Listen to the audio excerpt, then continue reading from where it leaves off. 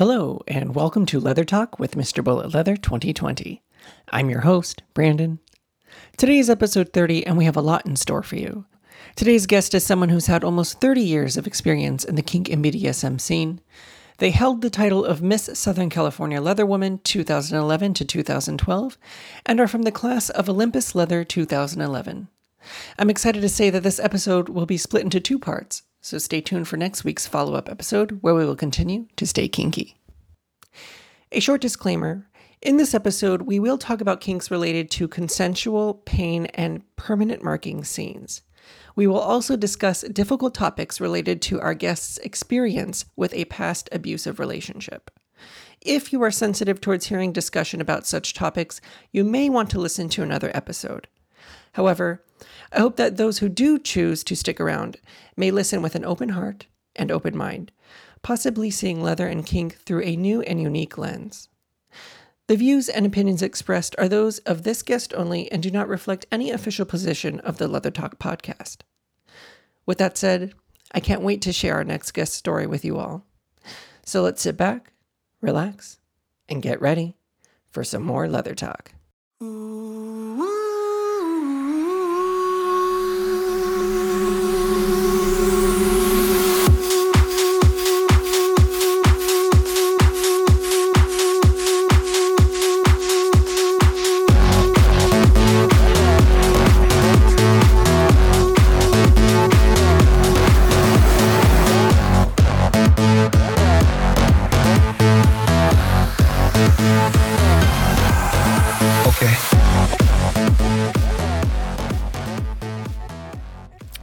Well, hello, everybody. This is Brandon, your Mr. Bullet Leather 2020, and today we have Mistress Melissa. Hi, Mistress Melissa. Would you mind introducing yourself, please? Hello, Brandon. My name is Mistress Melissa.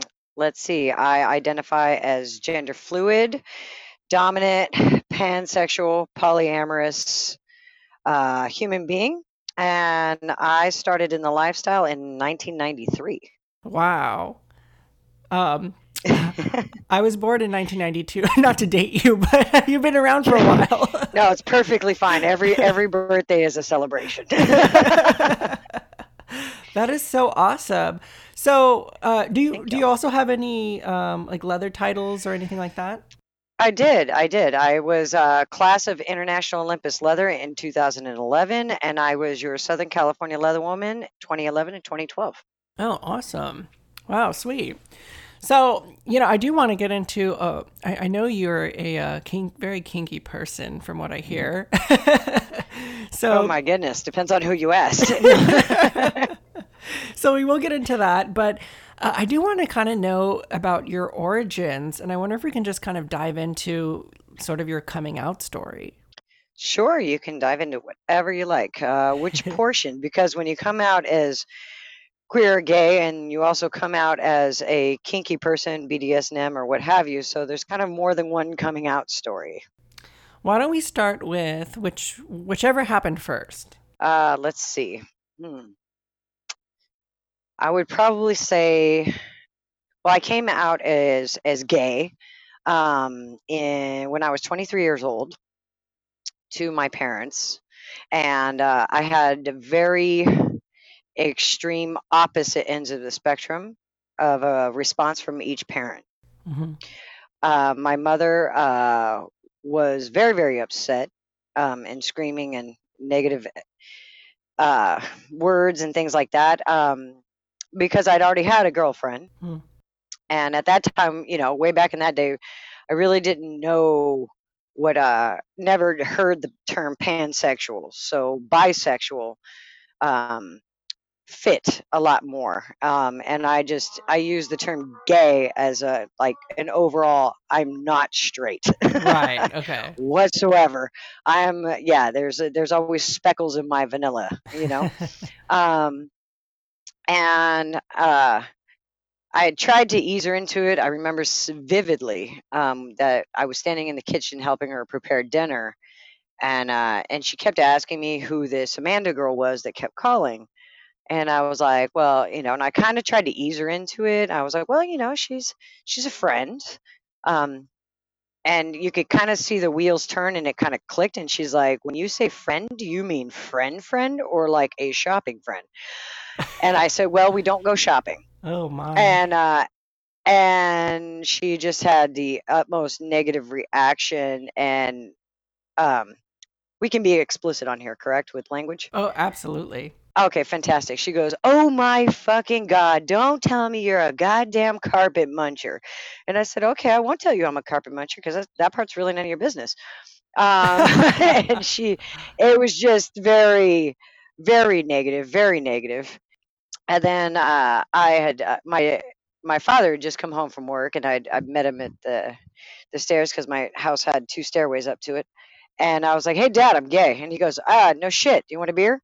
I mean, it was just like, that's just, we know.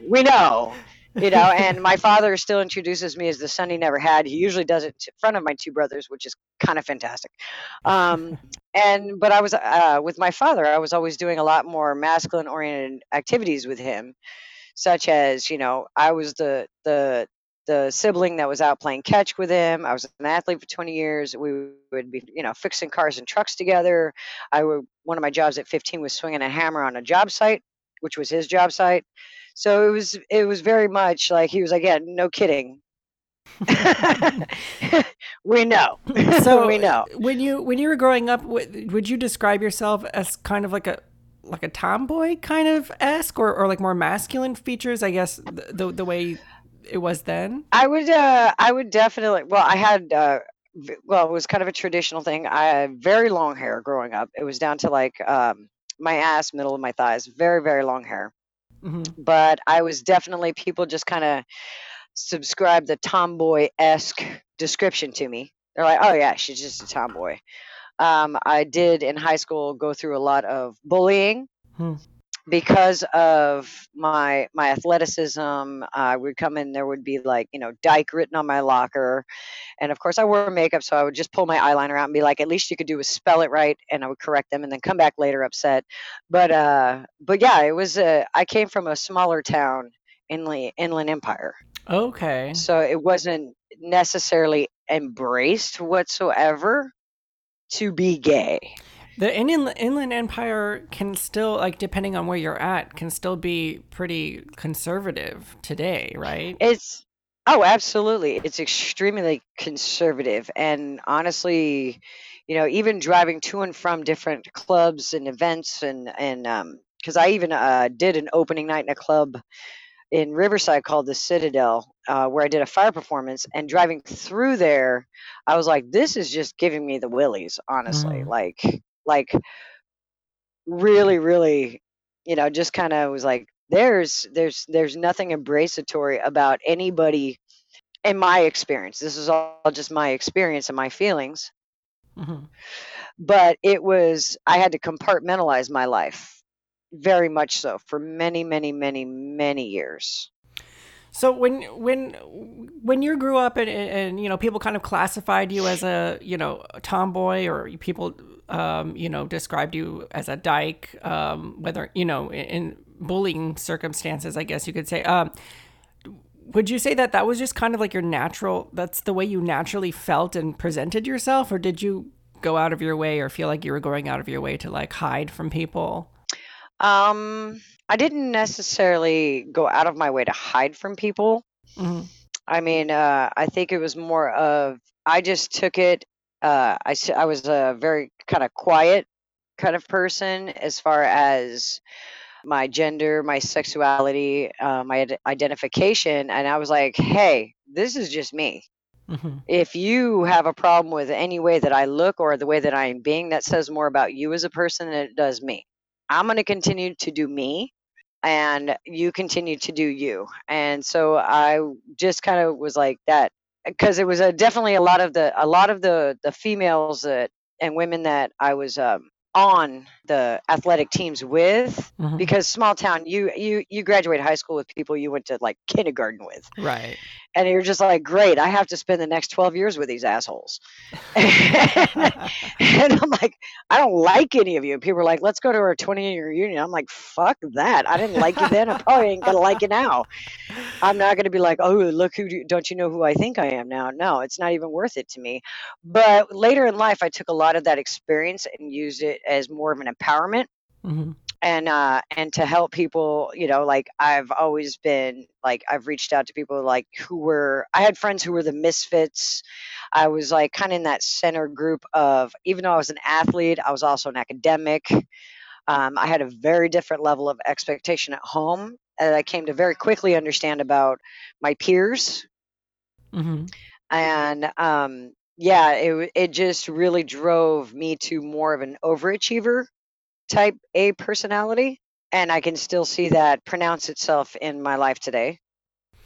So when you're going through high school and you have your first girlfriend and you kind of came out to your parents, when did all of this become sexualized for you? Was it right away, or you're just Oh no, I can remember definitely being like in grade school and mm, being having crushes on girls and things like that. And, and it's very specifically, girls would be like, what are you looking at? I'd be like, oh, I like your shoes. Like I would totally like try to play it off because being gay was not cool. There was hate crimes and things like that where I grew up.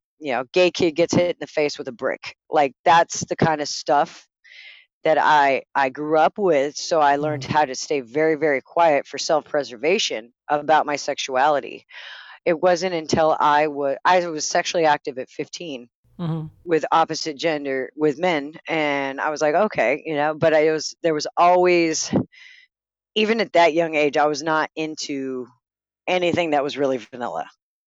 Like there was always some aspect of alternative type of sexual practice in the bedroom, whether it was spanking or hair pulling or choking, even at a young age. And I wasn't sexually active with a woman until I was 18. okay. And that was it was the situation was kind of formatted, and I like to joke about that it was kind of gay for pay kind of thing.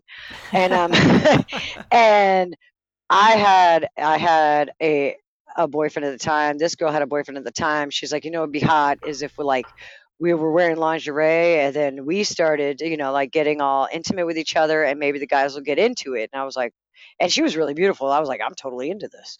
And it turned out that apparently through their own insecurity, the men in the room were not able to quote unquote perform, Mm. and her and I wound up having a blast, and it was awesome. And I was like, yes, this, and I was like, here I am, I've arrived. And I was still, even at that age, I was 18 years old. I was still at that age.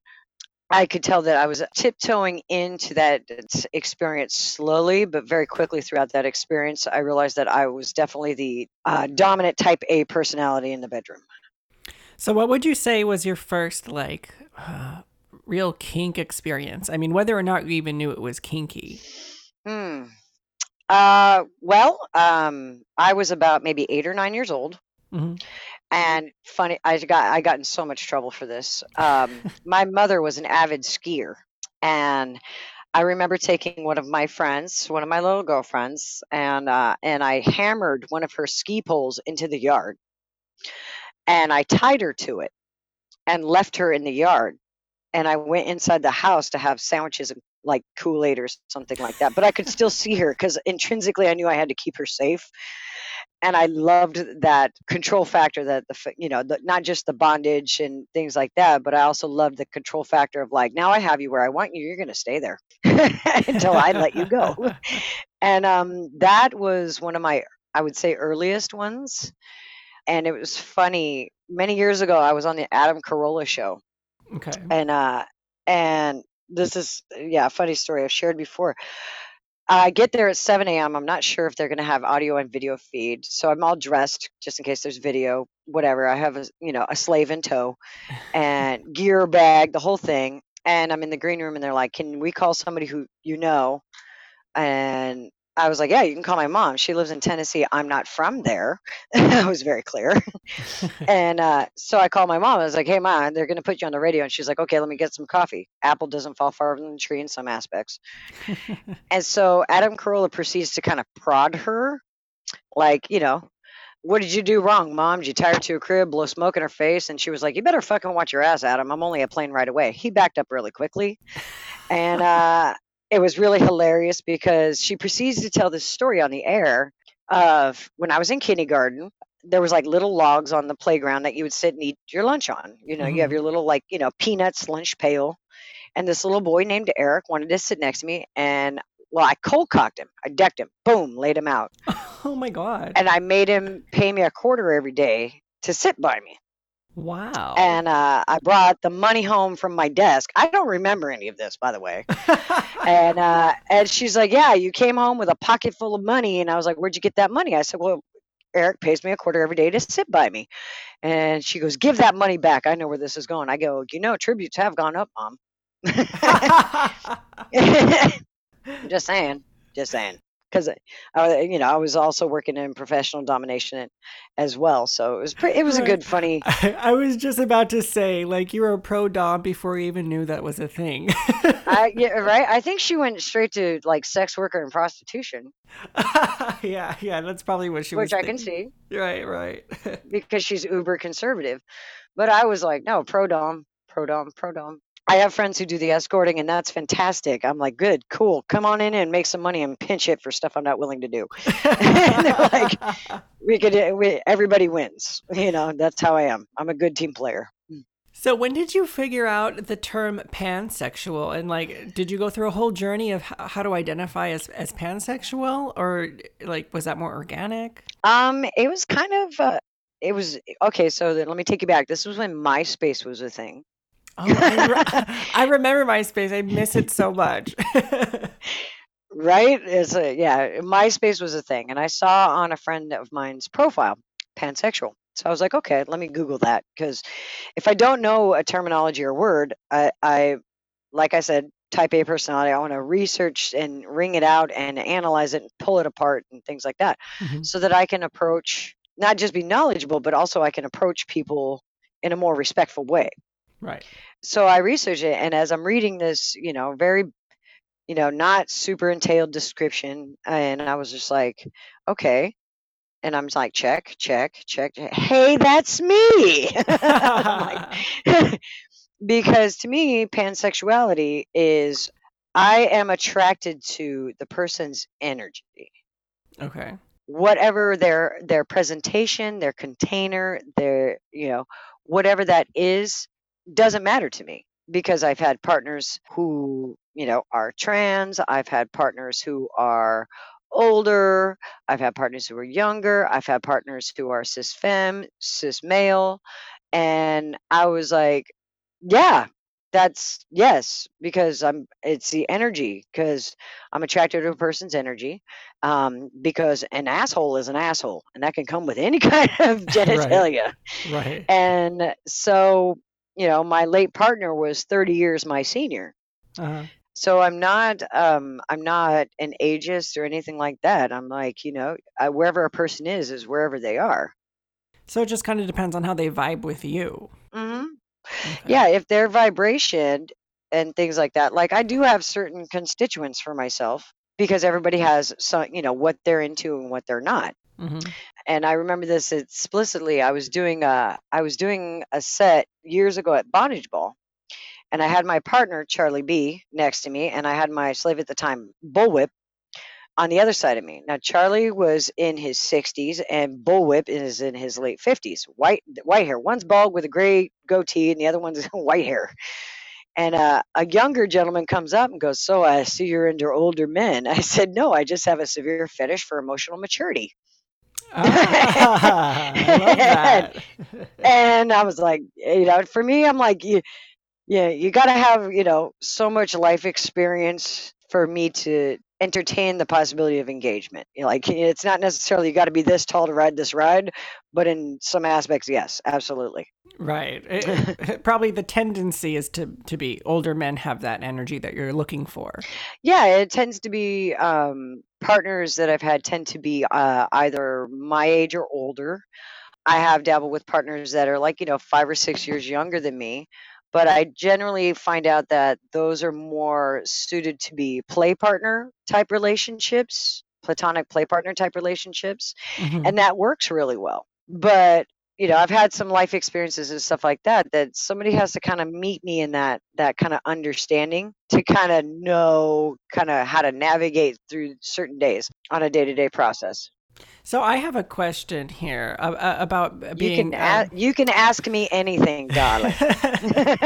about being pansexual, because the first time I heard pansexual was actually, again, this was while I was figuring myself out, of course, but back in high school I had a couple girlfriends, and one of them were still like best friends to today, and she came out to me as pansexual a few years ago, and I was like, what the heck is that? And she kind of explained it to me, and it made me think like, and maybe this is just, I don't know. Well, I could walk down the street basically, and I don't have to know the guy, but if he looks hot, I want to have sex with him. Like, and I don't Okay. need to talk to him, and I don't need to, I don't even need to know his name. Like, if Hmm. you're hot and I'm hard and you're hard and it just works, then we can fuck and it'll be fine. So I wonder, Right. do people who identify as pansexual also have experiences like that, or do you really have to like sit down and kind of get to know the person first? Well, for me, I like to sit down and get to know the person Okay. because I have a saying that like no matter how hot somebody is, there's probably at least one person on the face of the planet sick of putting up with their shit, and it's probably me. Because I don't have time for games. I don't like small talk. I mean, I've been in situations where I'm at a play party and the scene is going really good, and I'm like, and then fisting gets put kind of slid nicely onto the table in a very respectful way, and I'm like, yeah, yeah, we can fucking do this. I'm like, yes, yes, we can. But I need to get a sense of the person's energy. I I see. do. And sometimes I do get that when a person's walking by, and I can admire beauty in all different body shapes and types and colors and things like that, and that's fantastic. But in order for me to really want to, in so many words, get my dick sucked, I Hmm. really need to know that you're on board. I You know what I'm see. saying? Yeah, Like absolutely. that resonates with me because I am a person that I don't lead with my genitals. Okay. Yeah. I've never led with my genitals. I've always led with my energy and my mind. If you can jive with me about really deep conversation, like I want to know what your hopes and dreams are, your astrological sign. I want to know what your successes and your failures are. How can I help you be a better person? I have a rule that anybody who's ever been with me, trained with me, or anything like that, mentored under me, I always have a rule for myself that I leave them better than I found them. And that That's a goes for really good rule. relationships as well. It's so funny. It reminds me of I used to tour with this orchestra. I'm a violinist, and Oh, nice. the the conductor and the leader of the group would always say, "Leave it cleaner than you found it." And so it just kind of reminds me of like Yep. the same thing with yourself when you were talking with people, is to leave them better off than the way you found them. Absolutely. Not everybody's journey is going to be, a 5-year journey with me or a 20-year journey with me or a 10-year journey with me or what have you. Their journey, I just might be a page in that book, Hmm. maybe a couple pages in that chapter. Maybe I'm just a catalyst. I'm always trying to be a positive energy catalyst for growth, is my intention and my goal. And even when I've done like training with people, it's like, okay, what's your end game? Where do you want to go with this? I've had people who are dominants. They want to come and train because they've never trained as an S type. Okay, fantastic. I have a specific tailored training kind of program that I do. And, there's contracts along the way so that not just so they know what is expected and wants and needs and boundaries, but I know what's expected in those wants, needs, boundaries, and expectations. And then we reevaluate in certain periods of time. Right. So So I'm like, all right, it sounds like fantastic. there's a lot of communication between you and your partners. Absolutely. I'm one of those weird people. You can never over communicate and you can never overshare. Yeah, I mean, in Be- some ways that it leaves you with more freedoms because then you don't have to ask questions when you're in the middle of, or at least so many questions when you're in the middle of a scene with somebody if you've already discussed all of this stuff. And that's exactly what I like to create. I like to, because at first you have a lot, like for me, it's like your first scene with somebody. You might go through this negotiation for maybe a month, maybe it's going to be 10 minutes, but you're asking all of these questions and you're building that.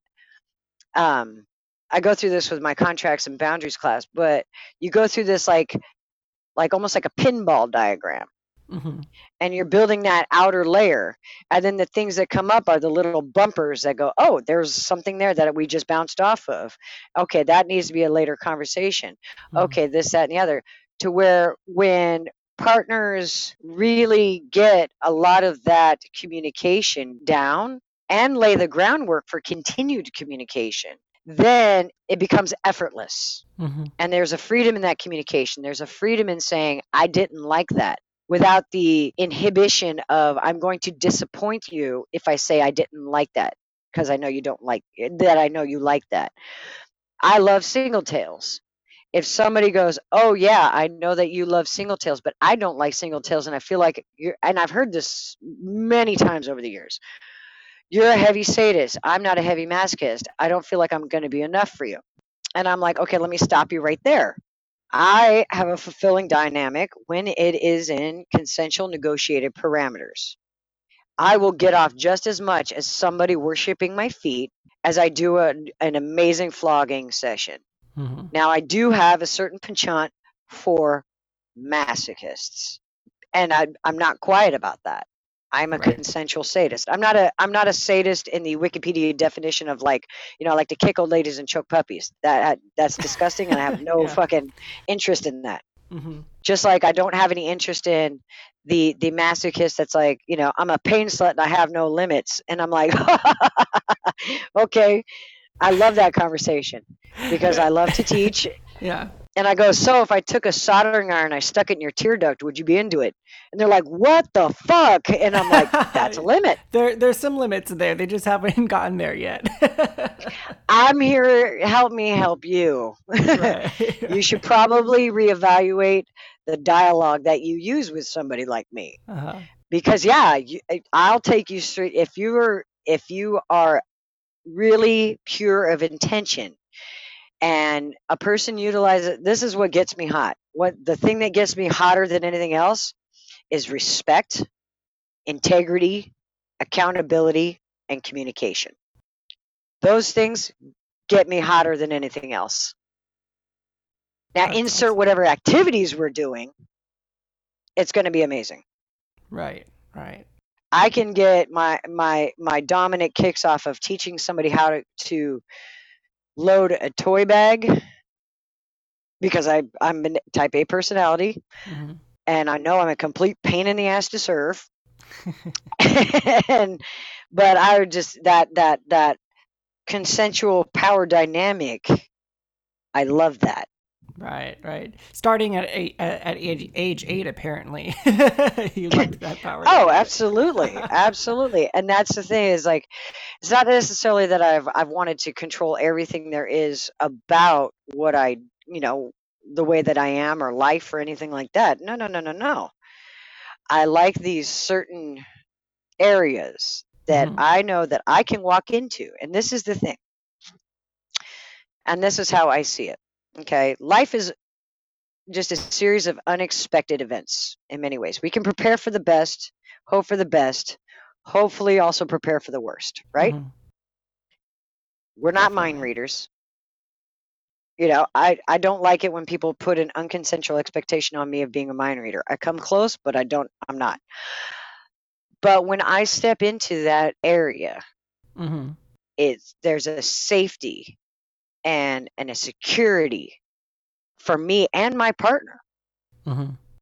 Because I tell people, sometimes there's days I don't want to be, like, I want to sit around in my pajamas and I want to binge watch some Supernatural, and I want to just sit here and, I just want, no, I don't want to be your mistress today. But when my S type shows up in the door and kneels, something in me ignites. Wow. And I rise to that.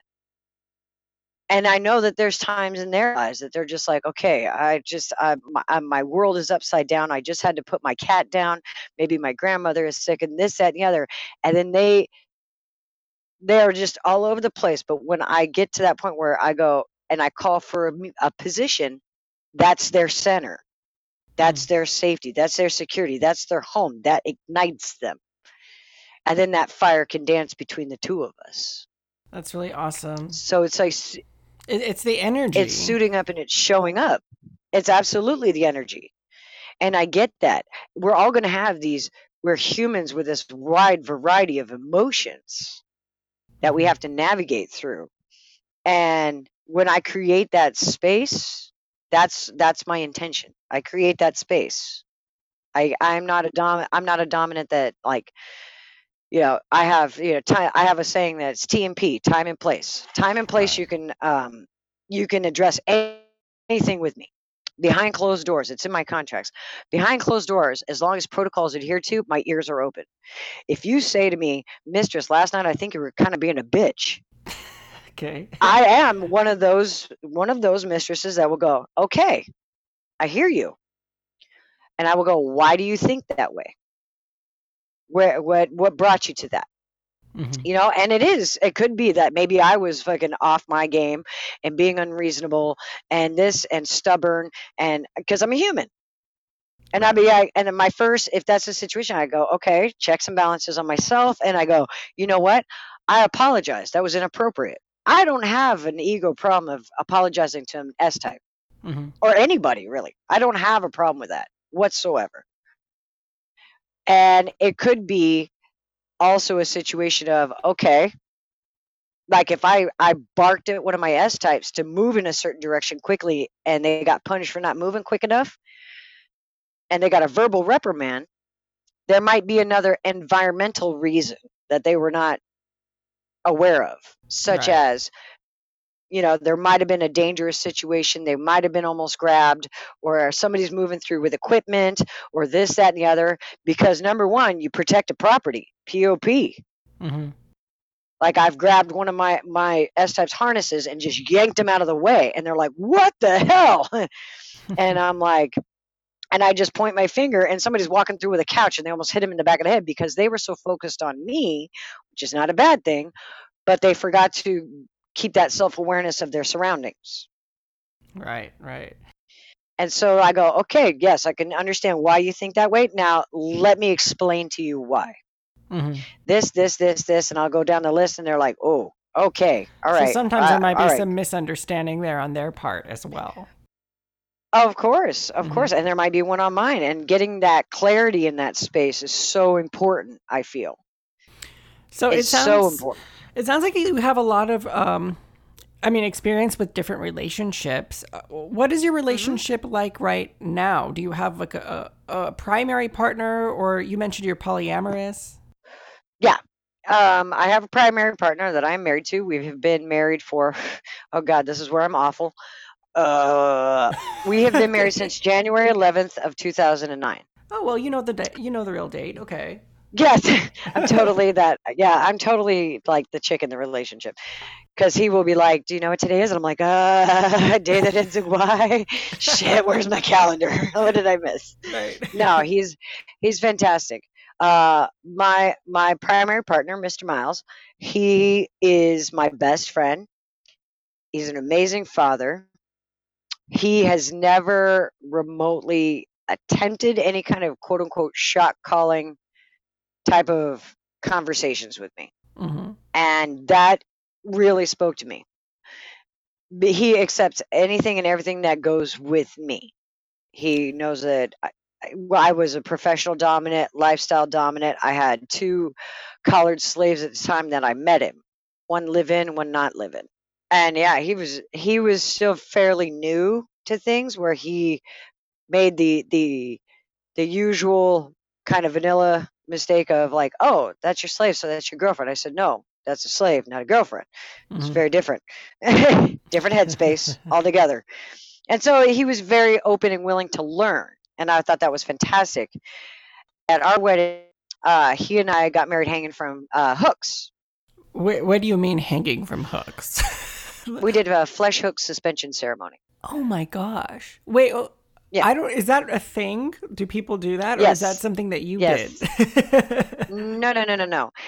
We were members of a performance tribe called CORE, Constructs of Ritual Evolution. What they do is they take the ancient Manadan Indian tribe practices of hook suspension and they put it to performance art. Mm.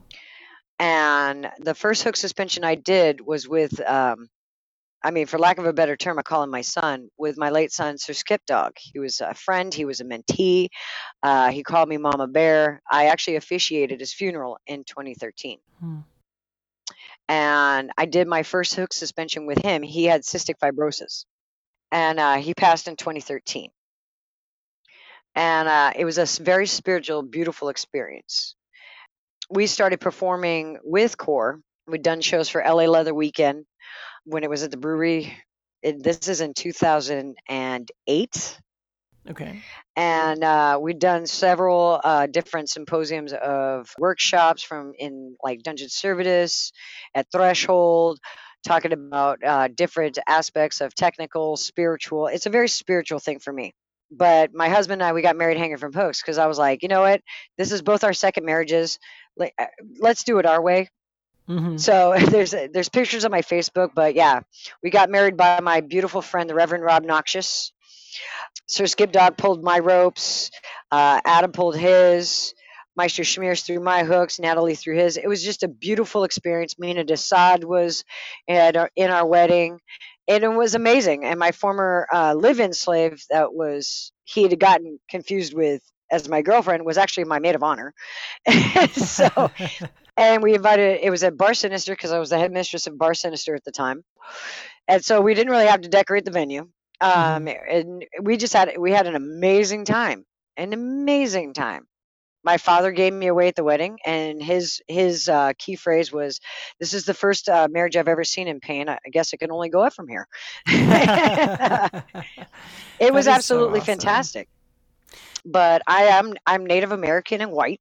I'm Mm-hmm. mixed, and so all of because I do practice Native American medicine as well as Lukumi medicine, so it always is very, very much spoke to me because I'm a Yeah, spiritualist. you you're not the first person to come on the podcast to talk about the spiritual significance of hook suspension or hook pull, and I can Hmm. just only imagine like how much even more special like that wedding ceremony is if that's what you vibe with and you have that huge spiritual connection now like kind of bringing you together in this union. Oh, absolutely, absolutely. And like I said, we are both very similar in Mm-hmm. in many ways in our personality.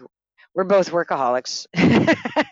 He is. I always give him the credit that he is my editor because I have. It's not an unknown thing that I do have a mouth on me. And at certain points fire does come out of that mouth, that he is the one that kind of is goes, yeah, so we're going to take it down a notch. He's the one that gets me calm and kind of, yeah, people can really just, I mean, just send him thank you cards for their lives, just mail them on over. Thank you very much, because I have a sharp tongue. Mm-hmm. I have a very sharp tongue. Well, it sounds like he balances you out quite well then. Oh, absolutely, absolutely. And I'm like, I like to joke, and people are like, he knows his wife is gay, Right, and he goes, right. I don't know how I got the access codes. I'm like, because you're amazing, And he was actually very, very new to polyamory. When we first got together, I stepped into monogamy with him, and I was like, okay. And the conversation kind of went like this, because I had a few months before I had uncollared my live-in slave for different personal reasons. She had gotten to a point where she was switching and then kind of forgetting who her key holder was. Mm-hmm. And I've seen it happen time and time again. I was like, you know what? You're there. I get it. I've been there myself. Right. You know, this dynamic needs to evolve into you go be a switch. Like, grow. Yes, please. I encourage that. And my first caller, who was not a live-in, I'd actually called him, and I had we'd had a conversation, and I said, this person just I'm going to deserves my attention. He was like, fantastic. I wish you the best. And it was really, really great.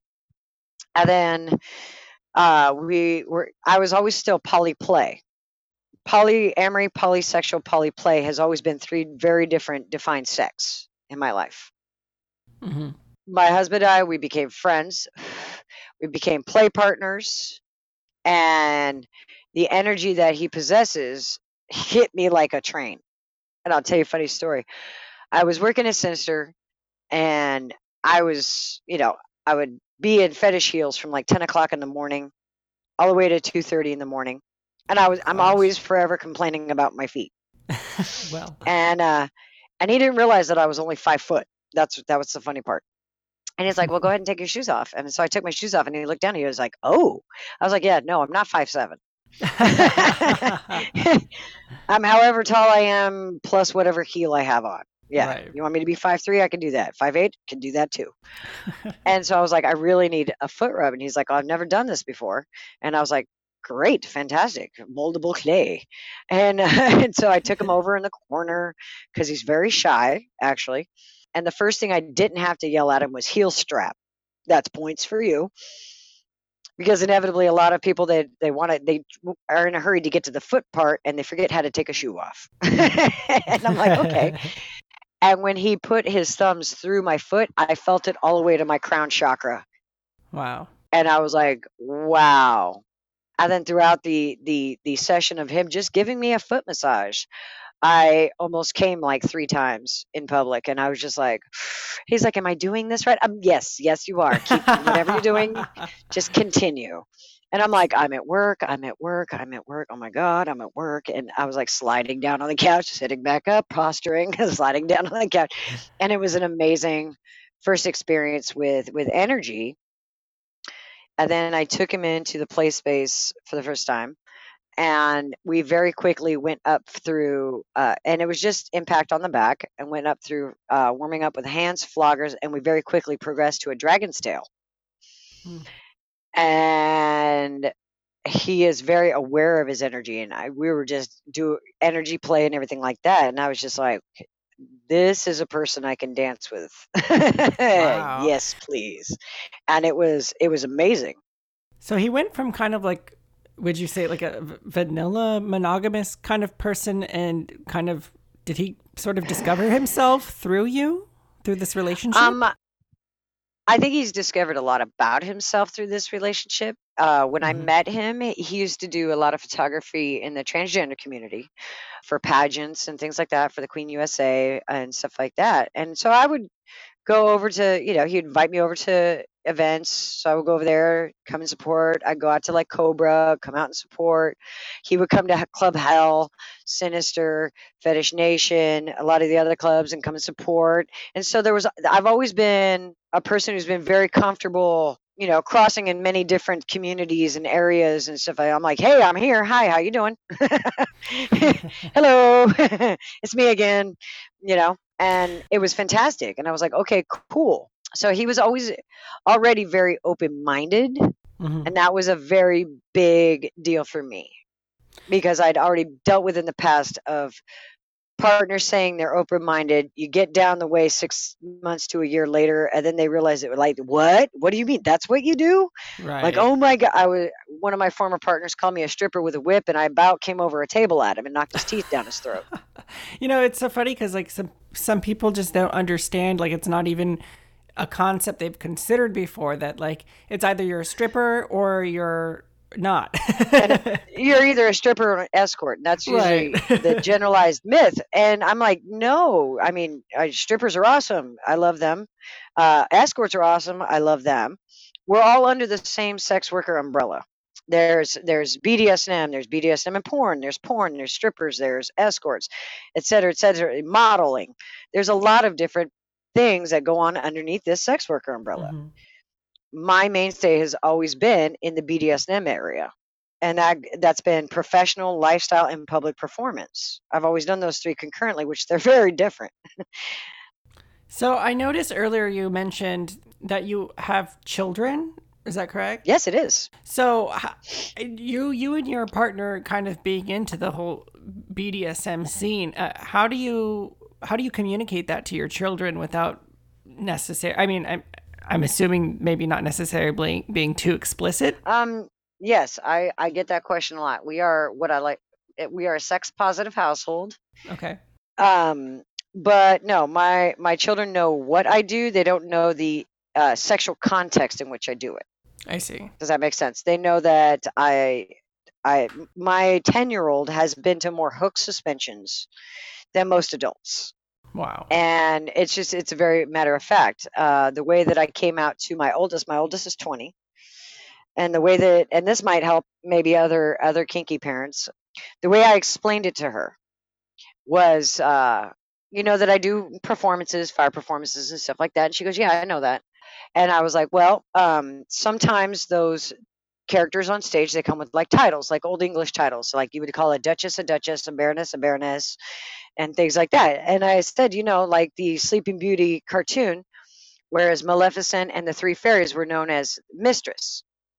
Right. And it's the only Disney movie that uses the word mistress, by the way. And I said, she goes, "Well, she was very direct. She goes, "So what's your title?" I said, "Well, mistress," because I knew we were going out to dinner and people were going to say, "Hey, mistress," stuff like that. So I wanted to kind of prepare her.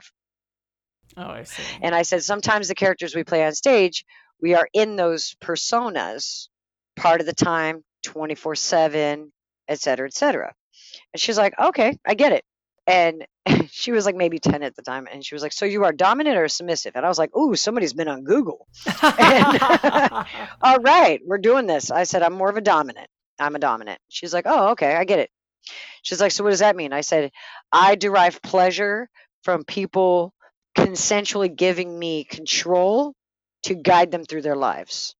Oh, that's a really good way to put it. That's really articulate. Thank you. And she was like, "Oh, I get it." I said, just like when I studied martial arts, you have a sensei, you have a student. It's very, very similar to that. Now, the vehicles and ways that we provide that connection are much more of an adult content. Mm-hmm. So those are ask me when you're 18 questions. And she goes, "I probably won't need to ask you when I'm 18. I said, "Exactly." But I have 3 children. I have 3 children. They're 20, 10, and 4. And there's always been protocol, verbal protocol, physical protocol around my kids. Mm-hmm. Like, and when I lived in LA, my house in LA, none of my S types had ever, barring medical situations, they never sat on my furniture. It is a thing. I even made like subby pillows and stuff like that when we would have movie nights because, I'm that way. And they were just like, "Oh, that's your submissive so and so," and I'm like, "Yes," and they're like, "Okay." So they're like staff, and I'm like, "That's a good way to put it."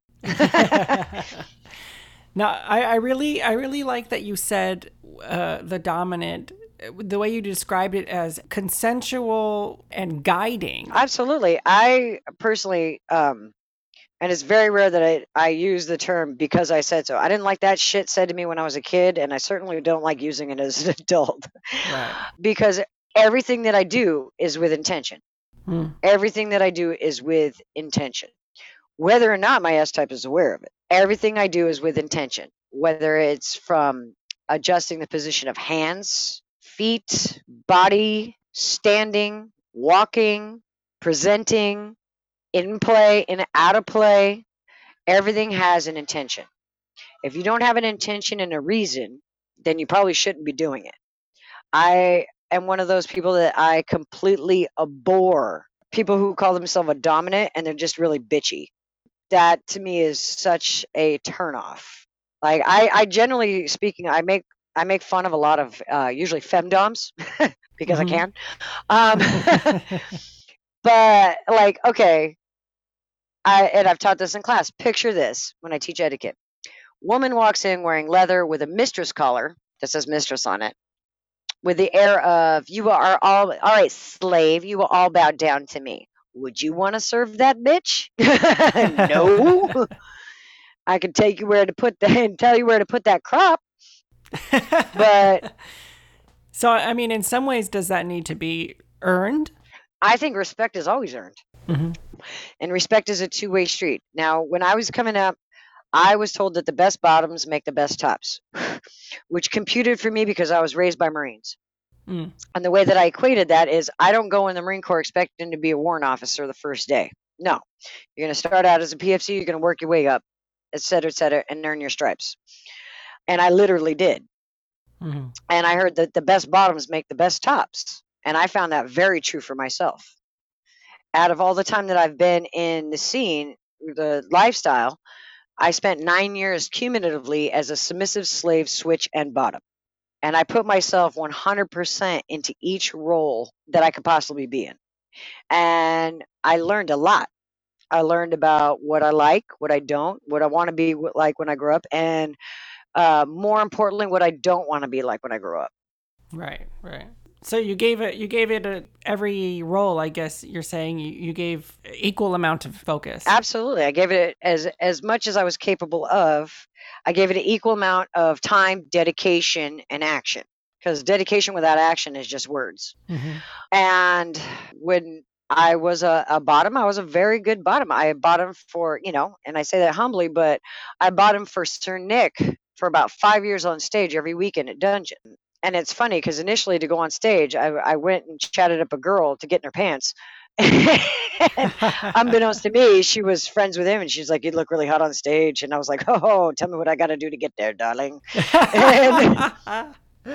And I wound up like that night or the next weekend getting my ass completely handed to me, and I was just like, "Oh, okay, this is all right. Yeah, we can do this. Not a problem." Right, right. And Sal, as dramatic as he is, was breaking shit on me, like, "Who the fuck are you?" And I was just like, "Hey, I'm open," because I didn't want to come into the LA scene.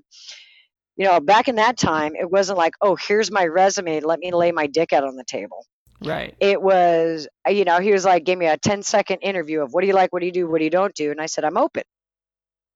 And he gave me this safety gesture, and I was like, "Let's dance." That was my first scene on an LA stage. That's how that went. Wow. And then we went straight from there was whips, canes, paddles, like the whole thing. Like I was black and blue from my shoulders all the way down to my calves. Wow. That's intense. And I was like, cool, I wore it like a trophy. And I loved it. I was never in a DS situation with him. It was always T and me, top and bottom. And I think that's why we're still friends. But, over time, I had gotten I was a professional switch at the Chateau. I started out as a heavy bottom because while I was performing on stage, one lady comes up, the original mistress, and she goes, "You're a heavy bottom. You can make a lot of money doing this." I said, "Well, I like paying bills. Let's talk more." And so she got me a job at the Chateau as a professional bottom. And I did make a lot of money. And then I worked my way up to a professional switch. And I was like, fantastic. And then I took a hiatus to get sober. And then I came back to it. And before then, I'd gotten into a lifestyle MS dynamic, live in MS dynamic, me the S type, which ended very, very badly. It ended in domestic violence. And that was where I learned how not to treat a slave. That was probably a more valuable lesson than any other protocol that I could ever imagine. And so I had gotten sober, gotten away from that situation. And then I came back to Los Angeles and started performing as a switch, got my job back at the Chateau, professional switch. And very shortly thereafter, my boss, Sir James, the owner of the Chateau, said, "You're a mistress. There's no switch there's no switch left in you." And I said, "Okay." And I probably accredit him. I learned a lot from a lot of different people because I would watch and I would emulate and I would, because nobody really ever sat me down and said, "This is how you throw a flogger. This is how you throw a whip." I had to do a lot of trial and error. And I spent the time doing it. Like I threw a whip for 6 months before I put a person in front of it. And I mean, like every day at the Chateau, because pros got a lot of downtime. So I'd be in there again, throwing it against like, quick links on a suspension rack, or and just working and working and working. But he gave me the title of mistress, and I was like, fantastic. Then I started. He's like, "You've earned it," were his words. And a lot of people have a lot of different assorted opinions about Sir James, and that's their experience. My experience. He was an amazing mentor to me.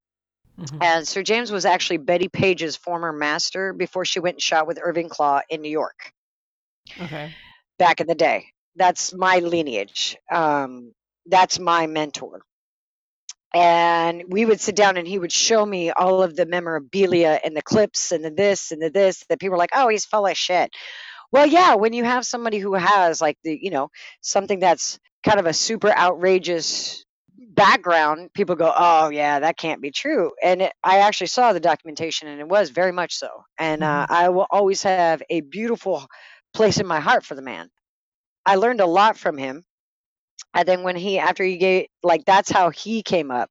He was actually my mentor was a member of the Chateau de Roissy in France, which the story of O, written by Pauline Rios, which is one of the pieces of literature that's very, very popular in BDSM culture, is actually written upon a true story. Of course, it's, a little bit Pauline Rios is a pen name, but he was a member of the Chateau de Roissy in France. Hmm. And even like a lot of the financial backing and stuff like that for the chateau was actually done through the Order of Roissy, and he had to go to France to ask permission to use the name. So there's a lot of history there. And I would just sit there like a kid at a candy store, just absorbing every little tiny piece of sharing and information and knowledge that this man imparted onto me. And he was amazing. And then soon after that, I had my first MS dynamic with my first slave. You know what I think is really awesome is what kind of you were saying is like how he had to go to France to kind of use that title and how you spend all this time learning so many things from this lineage as you say. It really shows that being a part of BDSM culture, at least in your experience, means being a part of a legacy and being a part of something bigger than yourself. Absolutely. And it's interesting because I see a lot of people that are like, like, oh, what is this, like all this BDSM stuff and this leather stuff is, fairly like they're new to it. I'm like, this has Yeah. been going on since the dawn of time. No, really. Look at a lot of Greco-Roman like art and things like that. You can look at Renaissance art. If you know what you're looking for, you can find it. Hmm. I've read the Marquis de Sade. I have the Marquis de Sade. I've read Sasha von Massock. Um, and which is where we have the terms, sadism and masochism that come from. Right. And so I spend a lot of time. I always consistently reading and researching, um, a lot of different leather lifestyle handbooks and this, that, and the other. And I was like, okay, all right, I like that. I like that. I like that. I can take that, leave the rest, And that's what I always tell people is whatever you're going to read it with a grain of salt. Put it through several filters. I then proceed because the way that I run my household is not the way that everybody else runs their household, and that's okay. That's the beautiful thing about this is that that's okay. Or they run a DS household, they run a poly household, a mono household, they run a hinge poly situation, they run a pack, they run a tribe, they run a leather, an old school, old guard leather household. Okay, got it. How are you executing all of those principles? Does it have integrity? Does it have accountability? Does it have respect? Awesome, go for it. I'm not here to yuck your yum. What I really admire is how you said that even from the bad experiences that you learn from them. Absolutely. Absolutely. Everything is a learning experience. That's how I take it. Everything's a lesson. I am the last person in the world that's ever going to say I know everything there is to know about anything. Mhm. So we talk about all of these kind of your journey going through the BDSM scene, and you mentioned you have your primary partner. Do you have any other partners currently? I do, actually. I do. Whereas a lot of times people will look on my 5 page and they'll see this extensive list of people, and those dynamics, some of them are still in place. Like I still have a baby girl. She is in San Jose, and her name is Sarah. She's a beautiful, beautiful, amazingly talented acupuncturist. I also have my boy Pony, who has been with me. I'm gonna fuck this up for about 10 years. Okay. And we've vacillated through life, and like he is my heart. He is my heart. Hmm. He is married to Elliot, who is Mr. LA Leather currently, and they also have a service boy Yossi. And so when we attended IML last year, I was handling for Elliot, and I was like, so I'm going to take the grandbaby out.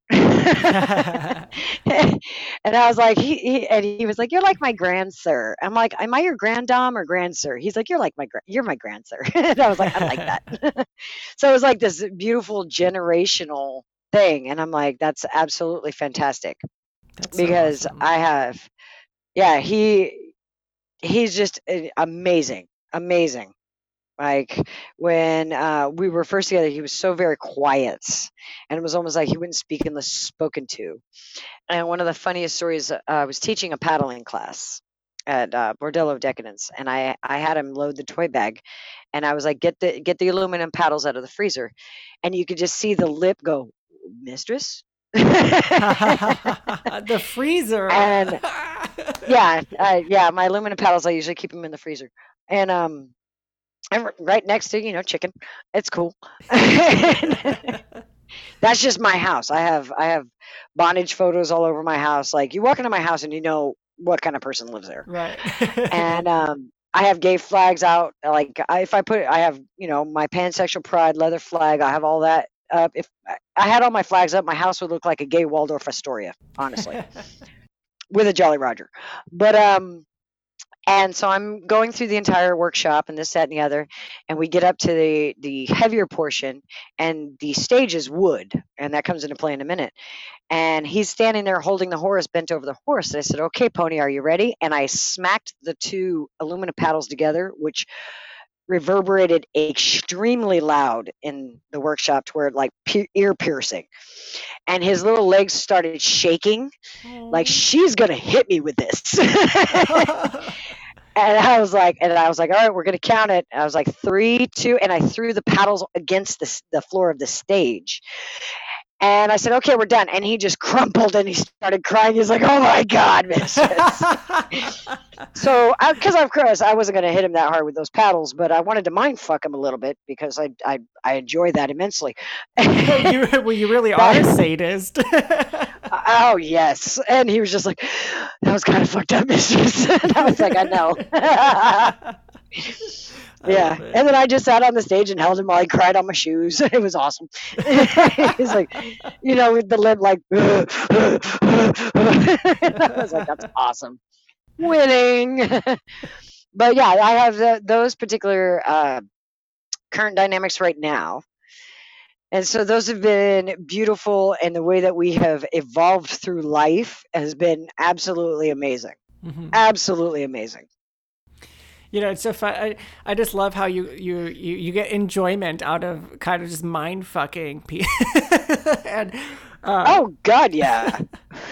so when it comes to yourself, do you have any other kinks or fetishes? On your are you? I think you mentioned fisting earlier. hmm Well, the short list is really what I'm not into. Okay, let's go there. That's the short list. My hard limits are any BDSM or sexuality with the inclusion of children or animals. Okay. Um, Anything that is not consensual or respectful. My hard limits also include jealousy, possessiveness, because we practice compersion in my household, which is the polar opposite of jealousy. Um, my main, I guess you could say, my main top fetishes. I identify as a heavy S&M top. I have Hmm. like a whole rainbow of flags that I would be flagging. Um, I love fisting, spanking. I am a spankophile to my innermost core because my hands are my toy bag. I never leave home without. Hmm. I love mine. I love bathroom control, protocol. I love leather is one of my personal fetishes. That is one of my olfactory fetishes. I am a Okay. smoking fetishist. Okay. Like, yeah, I could get into a whole fantasy about that. And I do smokes. I smoke cigarettes. I smoke cigars. Um, And are you smoking now? I absolutely am. I'm chain smoking, right? I'm smoking like a broke stove. um, but I love anal control. I love genitorture. I love bondage, rope suspension, decorative bondage. I love electricity. I love cutting. I love piercing. I love branding. I Oh, actually flagged for branding. branding. Okay, Most people don't so know I that. feel like if I let you go on, we'll be here for another hour. So let me ask you a couple questions That's a about the good ones. possibility. I told you the short list is what I'm not into, Brandon. So I don't think I've heard very much personally, and especially not on the podcast, a lot about the smoking fetish or the branding fetish. Can we talk a little bit about those two? Oh yeah, absolutely. Branding. Hmm. I love the meticulousness of branding. I love the smell of branding. It smells like fried bologna. It's amazing. Um, I love the permanency of branding. Hmm. It's a very, very specific kind of fetish. So how does a branding scene look? It looks very similar to a piercing scene, Okay. with a lot of medical setup. Most of what your setup is going to look like is aftercare. Okay. For me, it's aftercare because you have to treat the burn, you have to clean it, you have to dress it, et cetera, et cetera. I enjoy all of that as well because I'm a medical fetishist, big time. The smell of antisepsis kind of is a turn on. And I'm like, oh yes. So during this pandemic and like all of the cleaning agents, I'm like, oh awesome. I never thought of that before. Masks, masks. What style would you like me to wear? You know, that's so funny that you say that because as soon as people started wearing masks, I was like, ooh, that guy looks sexy. And then I'm like, wait, I actually don't know what he looks like. I think he's hot with the mask on. Oh no, I joke at work where I'm like, dude, they're like masks. I was like, bitch, I will come in a full latex gas mask with some ponytails hanging out. Right. Like this will happen. They're like, oh, tone it down, Melissa. Like, don't give me any green lights because I will go. But I have black leather surgical masks, black leather aprons. I love speculums. Yeah, I love doing urethral sounding, saline infusions, like all of that. But with branding, I like the control that I need to exude in order to have that brand come out exactly. And I like hot strike branding. I don't do cautery pin branding. What is the difference between those two? A cauterization pen is like basically it's like an electronical pen that you can just kind of like it clicks as you go, and you Okay. could draw. You could do designs. I don't have an artistic hand. Okay. I have much more of like a geometrical hand. And so I like to do like, I do chakral stuff with branding. I do hot strike branding, which the irons are already formatted because I don't need it for that long. So you're just like heating up an iron rod and then just. Yeah, and those can be in like different designs. It's called hot strike branding, and I started actually doing hot strike branding when I was working cattle in college. Like irons in a fire, I usually use a blowtorch so that way you don't have to have an open flame and it gets the iron hotter. And then that initial strike that wins the person. And then after 3 seconds, the nerves are cauterized and they just kind of melt underneath you. Wow. It's just absolutely fantastic. So do you lead up to this? Is there any like lead up or like a mind fuck like you were doing, with Pony on stage kind of thing, or is it just naturally going to be a mind fuck because you know that this is going to happen? I don't really incorporate mind fucking with the branding because it takes such a mental preparation for the person Hmm. before they get there. And that's a mental process that I don't want to necessarily manipulate. Got it. In any kind of like fear or terror play kind of way. So I tend to put a space in between those. Whereas when I'm going into a branding scene, it's very similar to a cutting scene. I want them relaxed. I want them wanting it. I want them excited about it. I want them in a positive headspace. Uh, when I'm done with the branding, just like it could be a cutting or a piercing, how they release is how they release, and I create a safe space for that. It could be they release with anger, they release with tears, they release with orgasm, they start laughing. Like there's a lot of different methods of release, and I welcome all of them. So why would somebody choose to be branded? It's a matter of taste, just like a tattoo. It can be a matter of taste. It can be a matter of owner property. I have not ever branded my property because I haven't had anybody who has been in that space to earn that with me. Okay. But yeah, I have done mostly artistic branding with people. Like I branded the word slave on somebody. I helped brand the word slave on somebody's back. I branded paw prints. Helped brand paw prints on Sir Skip Dog's chest. Like, yeah, it's absolutely fabulous. Wow. Wow. I guess I'm just trying to wrap my head around. I can barely even do the needle at the doctor. Like I have to mentally prepare Okay, myself for that. So right, and that just taking that example of that preparation of headspace that you have to do just for a doctor visit. There's right. also a process that a person goes into with piercing, branding, hooks, tattoos, anything that's like a body modification, Hmm. because it is a modification. That is also a process. I like to have it very, very positive. And what was the other fetish you asked me about? Smoking? Smoking. Yeah. Smoking. Let's see. Let's go really deep with this one. Okay. I enjoy smoking originally for the fetish because for so long it was considered taboo for women to smoke. There's some kind of All the way social back in the history in the construct. oh yes, there's historical context. I smoke not just because I'm addicted to it. I smoke because it's empowering. I smoke because it controls my social space. Hmm. People tend to not get 18 inches from my face when I have a lit cigarette in my hand. So that's yet one more thing in your control when you have a cigarette in your hand. Absolutely. Got And it. I like smoking during sex. I what a one of my favorite here we'll go into a fantasy here. Are you going to go with me, Brandon? Oh, I'm coming with you. All right, fantastic. So my slave at the time, we go out to a female identified only getaway in the desert, summer camp. It's called Desire.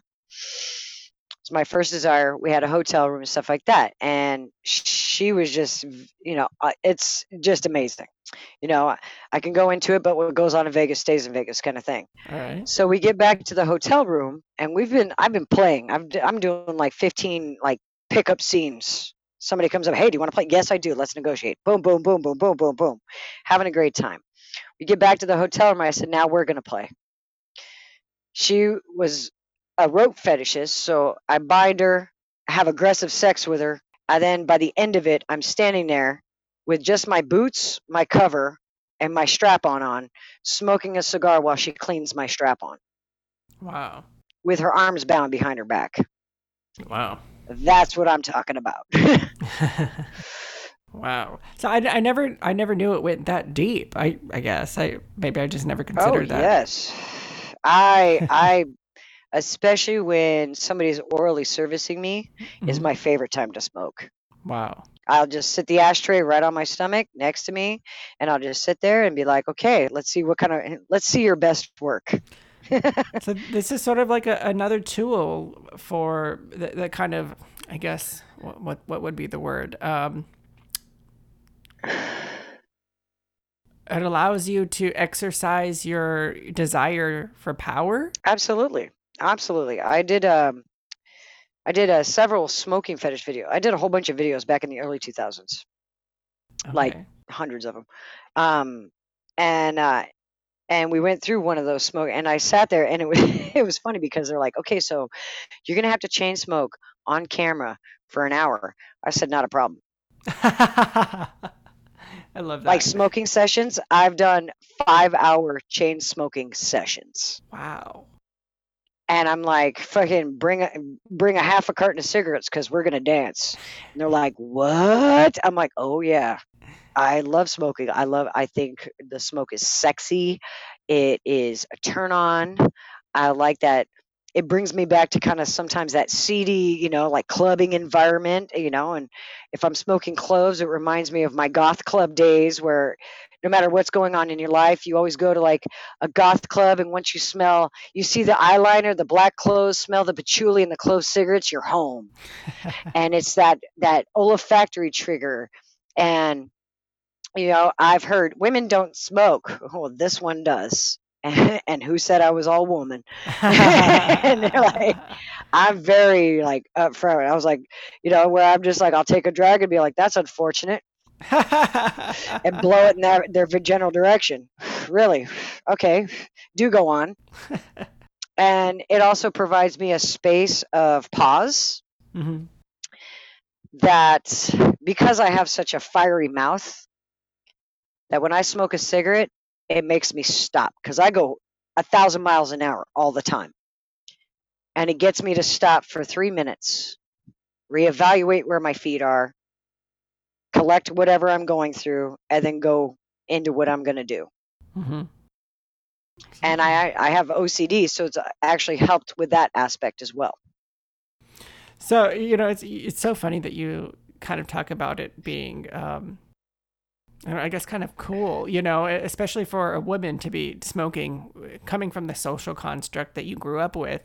It's so funny because I was talking to my friend the other day, who he's maybe 38, 40 maybe, and he has a couple Hmm. kids, and his kids go, "Dad, why do you smoke if it's not, if it's not healthy for you?" Because they learned it in school. And he goes, "Well, no, it might not be healthy for you, but what they're not telling you in school is that smoking is cool."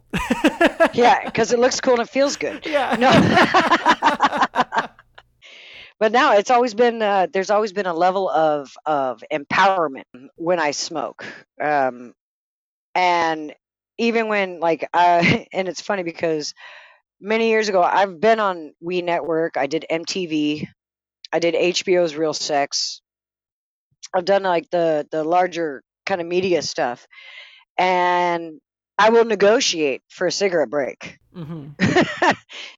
If I'm in a, like, I'm smoking, you decide when that's going to be appropriate for you. That's what's going to happen.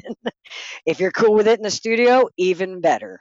It's so funny too because like the time that you came from, probably like there was like no restrictions on smoking, right? Like for the longest time. No, there wasn't. Yeah, no, you could smoke in restaurants. And does that bother you that there's all these restrictions now, or is it you Oh, just not kind at of going all. with the Not flow? at all. Yeah. No, I mean, I think that, and this leads into a lot of my feelings. I think that if people are going to go the distance, they need to be able to grow and be flexible and to change with things. Like, no, it doesn't bother me that you can't smoke in a restaurant. It's really not that big of a deal. I can get up, excuse myself, and walk outside. Right. Really, is 20 feet gonna make or break me today? No, it's 20 feet, and it's a perspective issue. I think that a lot of people miss that Right. perspective because they're like horses with blinders on. Like, this is how we've always done it. Well, that's not how it's done now. You can either learn or the road's gonna get narrower. Right. Right. No, depending on when this podcast episode comes out, you'll hear Anna Algos, Miss Sanctuary 2020. And one thing that she says that I will always keep in my mind, she goes, some things back then are not good today. Lead paint, for example. Right? Yeah, asbestos. Yeah, that worked out well. Yeah. Um, and no, I don't think it is in no way, shape, or form am I condoning cigarettes or smoking. It is bad for health, absolutely. But the way that I completely justify my smoking is that I have 14 and a half years in recovery. Hmm. Coffee, cigarettes, and BDSM are the last vices I've got. Right. I'm good. We should have I'm you. doing okay. You should write a book called "Coffee, Cigarettes, and BDSM" by Mistress I've Melissa. heard that a couple times that I should write a book. Some of my coworkers are like, they'll just learn something new about me today. Today is learning something new about Melissa. And they're just like, you should write a book. And I was like, I've heard that. But I don't have the Right. attention span to sit still for that long. Right, Um, right. You need an editor, someone that's going to sit there and type as you talk. that was crazy. We tried that one time with one of my mentees. She was a writer, God bless her.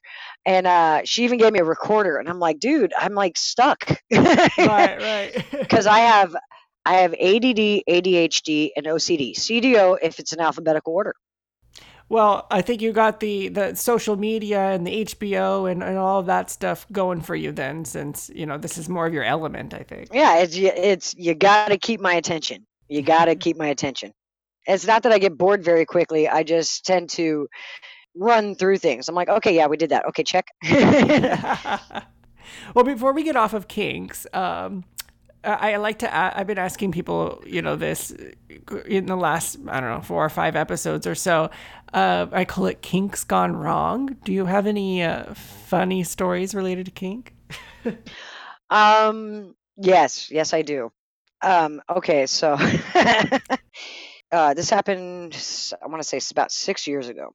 Mm-hmm. It's more zeroing down what the funniest thing would be. So one of my other S types, she's kind of gone off and done her own thing, and that's fantastic. We had never been an DS situation. So she had hinted about heavy degradation and strap-on play. Okay. Okay. And I'm like, great, check, check, and check. And I have a skill that sometimes people will mention things to me, and I just kind of put it on a mental post-it because I have an office supply fetish as well. And I'll pull that shit out on them like a year later when they least expect it. So over the course of time, and so we sat down and I negotiated specifically what this scene was going to look like. When I go into a heavy degradation scene, you better give me some hard limits because everything's going to come out of my mouth. And she gave me none. It was everything was detailed down to, I'm going to saran wrap you to a table. We're going to do enema torture. I mean, everything was absolutely negotiated and detailed down. Safe words, everything. And we'd been together like 7 or 8 years at this point. So it was not a new dynamic. This was not like, what the fuck just happened? So we get to the dungeon and I saran wrap her to the table, standing over the table. Okay. Legs down on the floor. And I saran wrap her to the table. I should have thought better than to saran wrap her first. I was like, oh, wait, shit. I did 2 bags of enema on her. Oh, my. A little bit of stomach punching. Wait a second. So she's holding an enema in while she's saran wrapped? Yes. Okay, this sounds like a disaster. I'm sorry. It actually wasn't. It wasn't the disaster you're thinking of. Okay. Well, we're going to take a little break right there and end our part 1 for this week. If you're interested in hearing the rest of this story and a few other stories, please stay tuned for next week's episode, part 2, with Mistress Melissa. As always, don't forget that in the midst of COVID-19, there are several organizations within the Los Angeles leather community that are here to help. The LELC Cares, Boulevard Pantry, and LA Leather COVID-19 Assist. If you or anyone you know is in need, please reach out. I will have links in the description below. As always, you can find me on Instagram and Patreon as Leather Talk Mr. Bullet and Facebook as Brandon Bullet. Don't forget to rate and subscribe. And as always, stay safe, stay healthy, and stay kinky. Okay.